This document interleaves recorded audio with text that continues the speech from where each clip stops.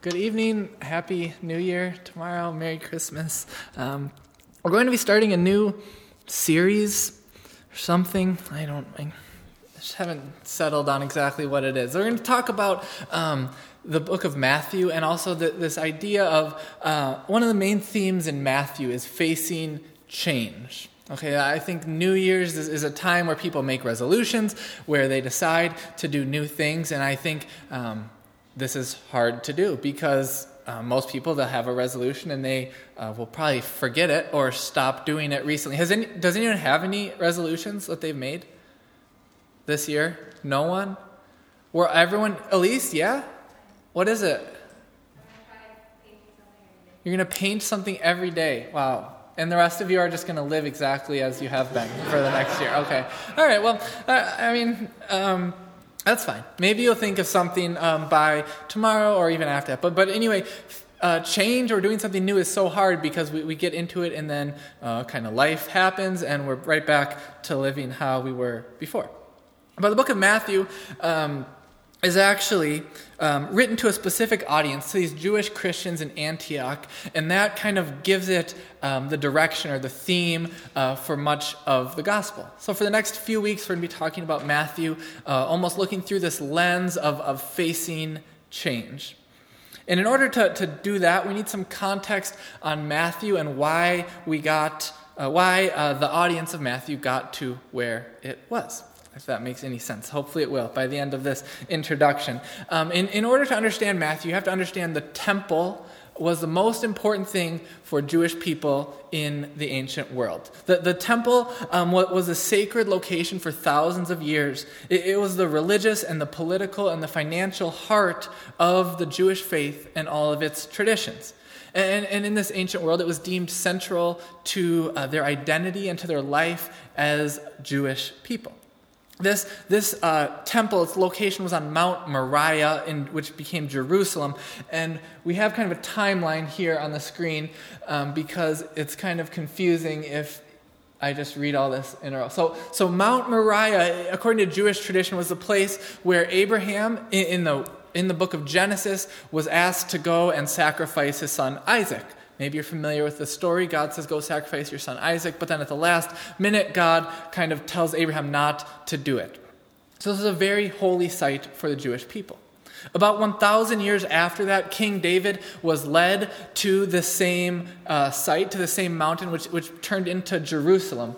And then 100 years after that, David's son Solomon, in about the year 900 BCE, or like before Christ, built the temple.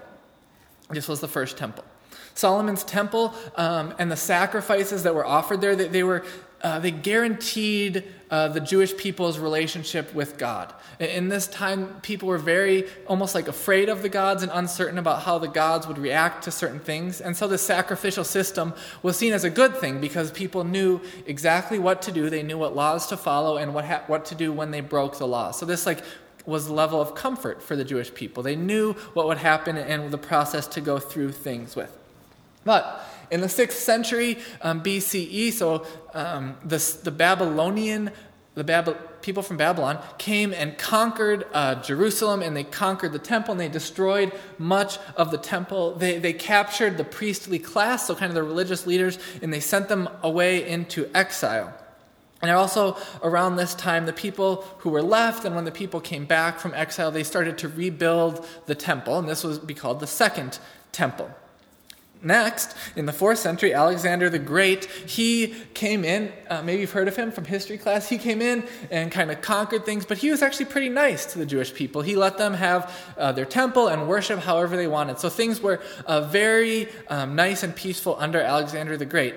But Alexander the Great died 7 years after conquering this place, so it wasn't peaceful for very long. After this, the Greco-Syrian rulers moved in, and what they did is they desecrated the temple. They brought in their gods and their idols, and they put them up in the temple, and they forced the Jewish people to kind of keep all of these things there. So, pretty harsh and not very nice people. In the middle of the 2nd century, there's a Maccabean revolt where these Jewish people, they rose up and they took back the temple, they re-secured and they re-cleansed the temple. for the Jewish people. This is the celebration of Hanukkah. The Jewish people still celebrate today. But as we know, the peaceful time doesn't last for long. In 63 BCE, they were absorbed into the Roman Empire, and people were taxed extremely heavily. People were up to 90%. So the Jewish people at this time were living in immense poverty. About 10 years before Jesus' birth, there were riots during the Passover, and they took control of the temple for a little bit, but then Rome sent their centurions in, and thousands of people were killed. The Jewish people kept rebuilding the temple time and time again because there were these small rebellions that were ultimately overthrown until the year 70, where there was a new emperor named Vespasian, and he said, let's deal with this problem once and for all. So what Vespasian did, his son was in charge of the military. He came in and they absolutely leveled the temple. They shattered the altar, they burned the scrolls, they took the walls down of the temple and literally brought the rocks out of the city. They massacred all of the temple authority, and they slaughtered tens of thousands of people. This was a major conquest by Rome of saying, like, we're finally going to put an end to this Jewish temple and these Jewish people. And I'd imagine if you were living in that time, it'd be like there was no hope. I mean, the one thing for these people, the temple, the one thing that grounds them and gave them meaning was absolutely destroyed.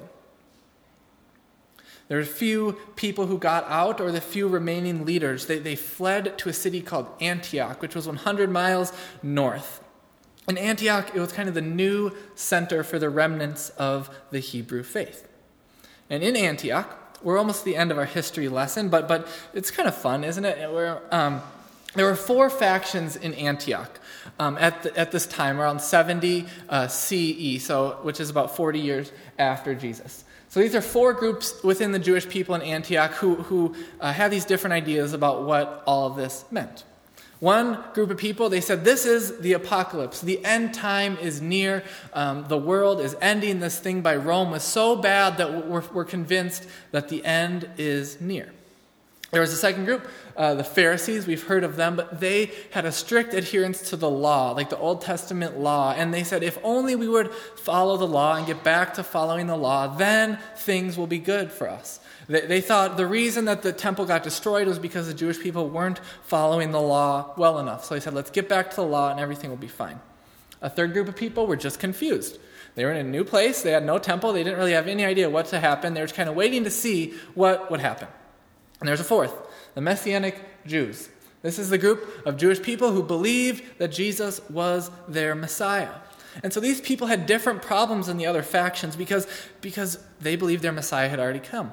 They believed that they were already kind of delivered, or that salvation happened in almost a different way. So they were faced with these questions of, what did the Messiah expect in the wake of this? What does the Christ expect of us in the wake of the loss of the temple, of the priests, of the rituals, of this great hub of everything that we do in life? Now that that's gone, what do we do next? So this fourth faction of people, the Messianic Jews, is Matthew's intended audience. He wrote to these people who were in times of immense chaos and trial and difficult beginnings or endings, really.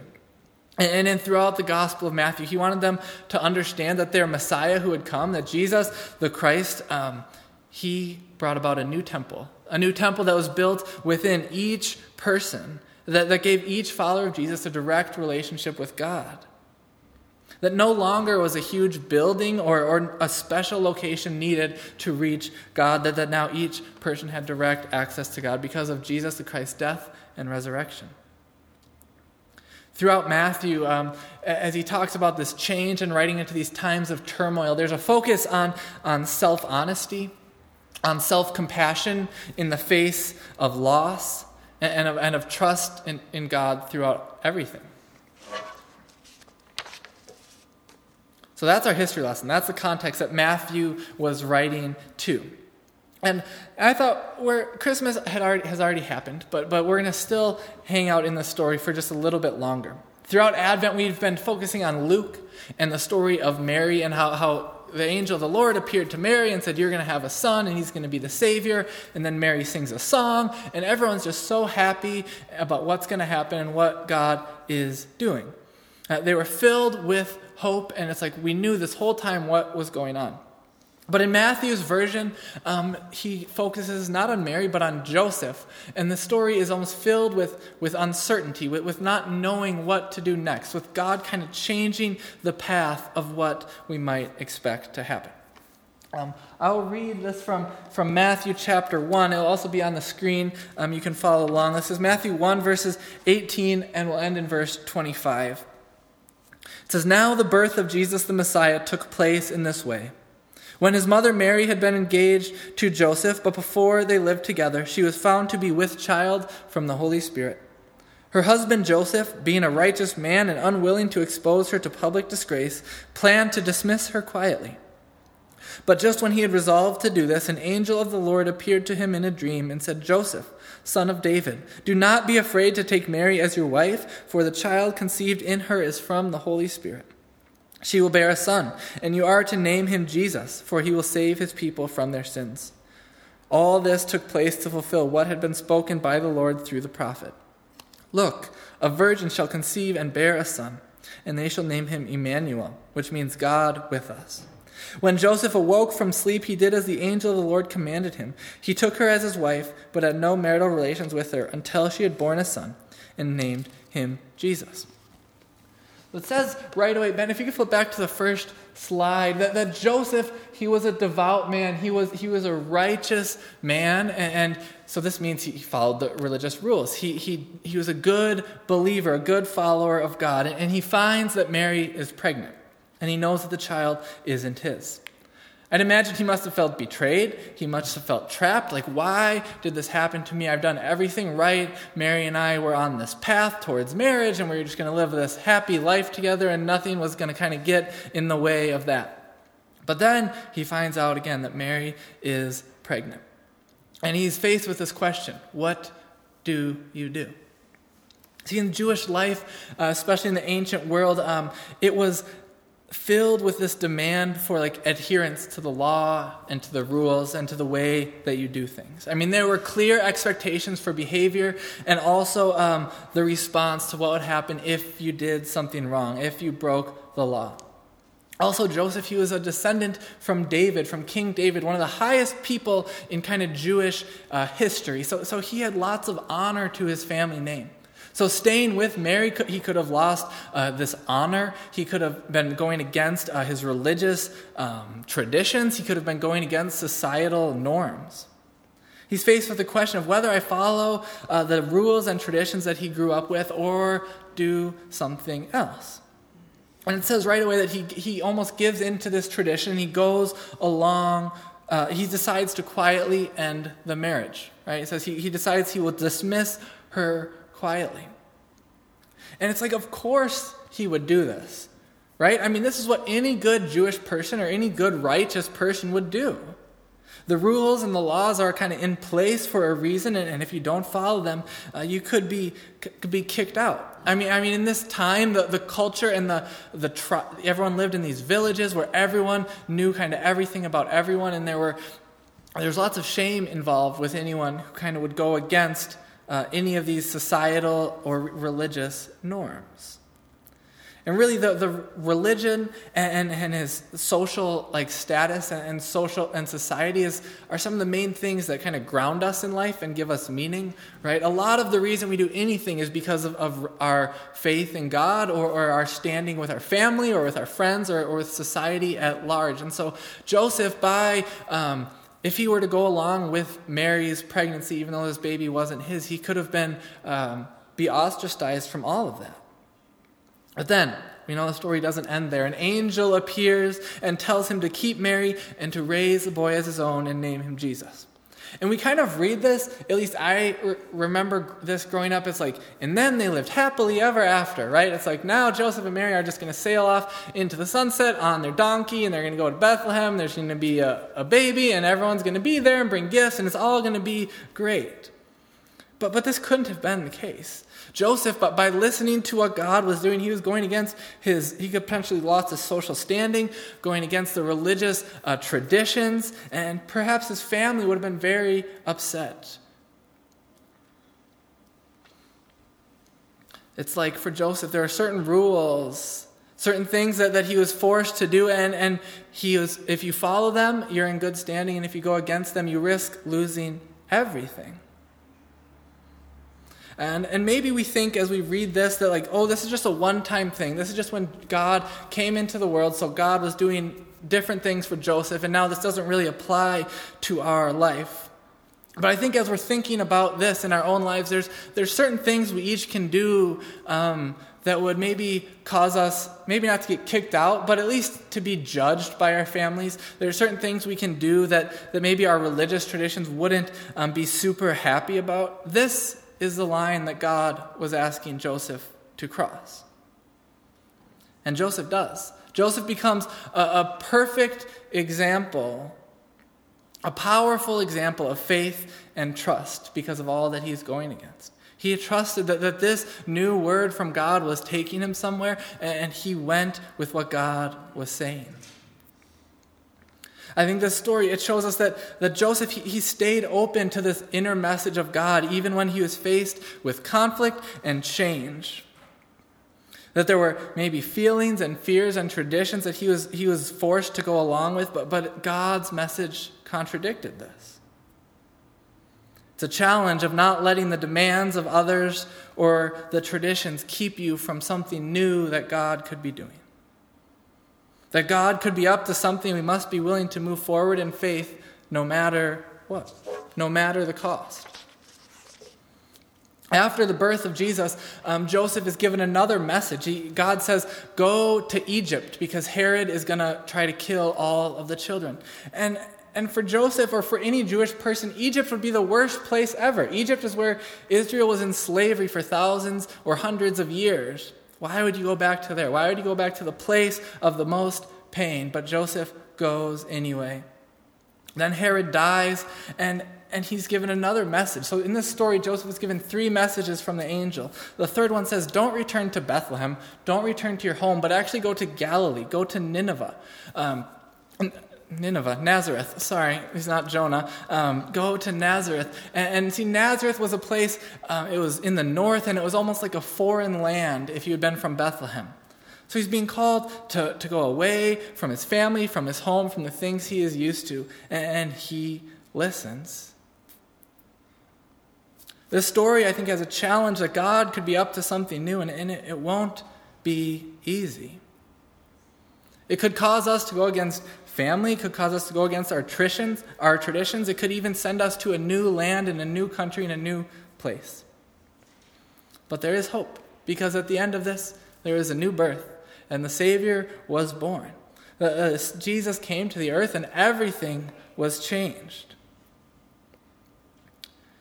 So I think in this story, there's three things we can take away from this, we can look for in our own lives. The first is maybe the most obvious, but the angel came to Joseph in silence.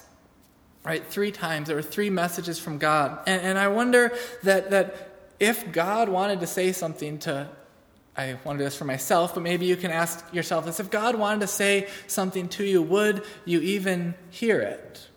Right? Would you even hear it? Are we ever quiet enough where God can speak to us, where we can listen to God? Yeah, I've heard from God's times in prayer, not like God's audible voice, but there's times where you can kind of quiet and center yourself and things become more clear and God becomes more real and the way to go somehow is brought to light. But there's also other times where maybe in just like the everyday, the ordinary moments where you're just waiting in line somewhere or you're walking somewhere and maybe God could be trying to bring something up. God could be trying to say something to you. But You pull out your cell phone the moment you're faced with anything. I mean, if you're watching TV, you'll be watching a show, and then a commercial will come on, and you'll take out your phone and look at a different screen because that screen stopped being interesting enough for you. And it's all of these moments that we just distract ourselves when there's 1 second of downtime or boredom. So are we ever quiet enough? Are we ever quiet enough to hear what God could say? And second, that God could call you to do something new, and it might be scary. And this is where faith comes in. It could go against your traditions. It could go against the social norms, just as it did for Joseph. And what will you do? Will you do this new thing that God is calling you towards? And I think the reason that we can ask this for ourselves, I think one of the powers of Scripture is that Scripture reveals God's character to us. That in this story, we see how God acts in the world. So seeing God telling Joseph to go do something new, to leave his land, to stay with Mary, that this shows that God can bring people to do new things. And if God can do it to Joseph, God can do it to us as well. And will you have enough trust in what God is doing to move forward?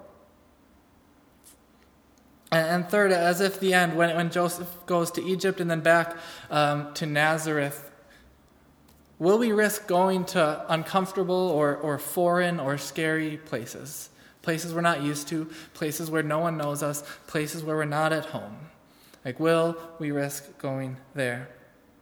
And the hope is that if we do this, if we listen to God, if we are so in tune with God that we hear the will of God and know where God wants us to go, that something new can be born.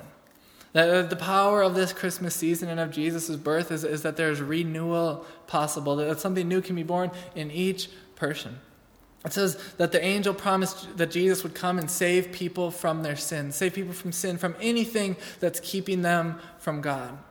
I'd imagine we all have something in our lives now that's keeping us from God, but if we believe that Jesus offers this new birth, it's speaking to each one of us. In whatever it is that God is calling us to, maybe it's confess or repent or calling us just to live a better life, that is where God is bringing us this season. Well, Matthew is written to these Jewish people in Antioch who just had their temple destroyed. They had no idea what would happen. They had no idea where to go or what to do next. And Matthew, as we'll talk about these next few weeks, is a major theme is what to do in the face of change. And the story of Joseph for these people who had just lost everything would have been very encouraging. Because they just lost their temple and their religious leaders, but yet here it's saying God can still be up to something. That God can be up to something new, that new birth is coming, so have faith. That when you find yourself in unknown places or far away lands, don't give up hope, but that God can come to you in silence and God can show you the way to go. And now we are not first century Jews in Antioch, but also we kind of are, because we are in uncertain times. There's lots of change socially, lots of change politically, economically. Economically, Carl and I have been talking. I just got some Bitcoin, whatever that is. So Jenny is laughing at me. If you don't know what that is, don't worry about it. But things are changing, and there's an uncertain world, and it's not clear where things are going. People, I saw something on the internet. They were. They're like, I never thought a year could be worse than 2016, but then 2017 happened. And I haven't thought about that well enough to know if I agree with that. But there's just this general sentiment of what is going on? I think the call is when we have this confusion or this seemingly chaos, is that how do we quiet ourselves? How do we listen? How do we be open to what God is doing? Because God is looking to redeem and to bring new birth and new life to every situation. Also, to end, how will we have enough faith? Will we have enough trust in God that God is sending us somewhere? Even when it's scary, even when it's calling us to do something new, will we have enough faith and trust that God is with us and that something new is coming? I would now like us to take maybe like 3 minutes just to sit in silence together. If maybe you haven't had 3 minutes of silence this past week, so we can do it right now. Whether you want to pray, to reflect, to just sit and look at the lights, just listen for maybe what is God calling you to? What new thing is God bringing up in your life looking into this new year?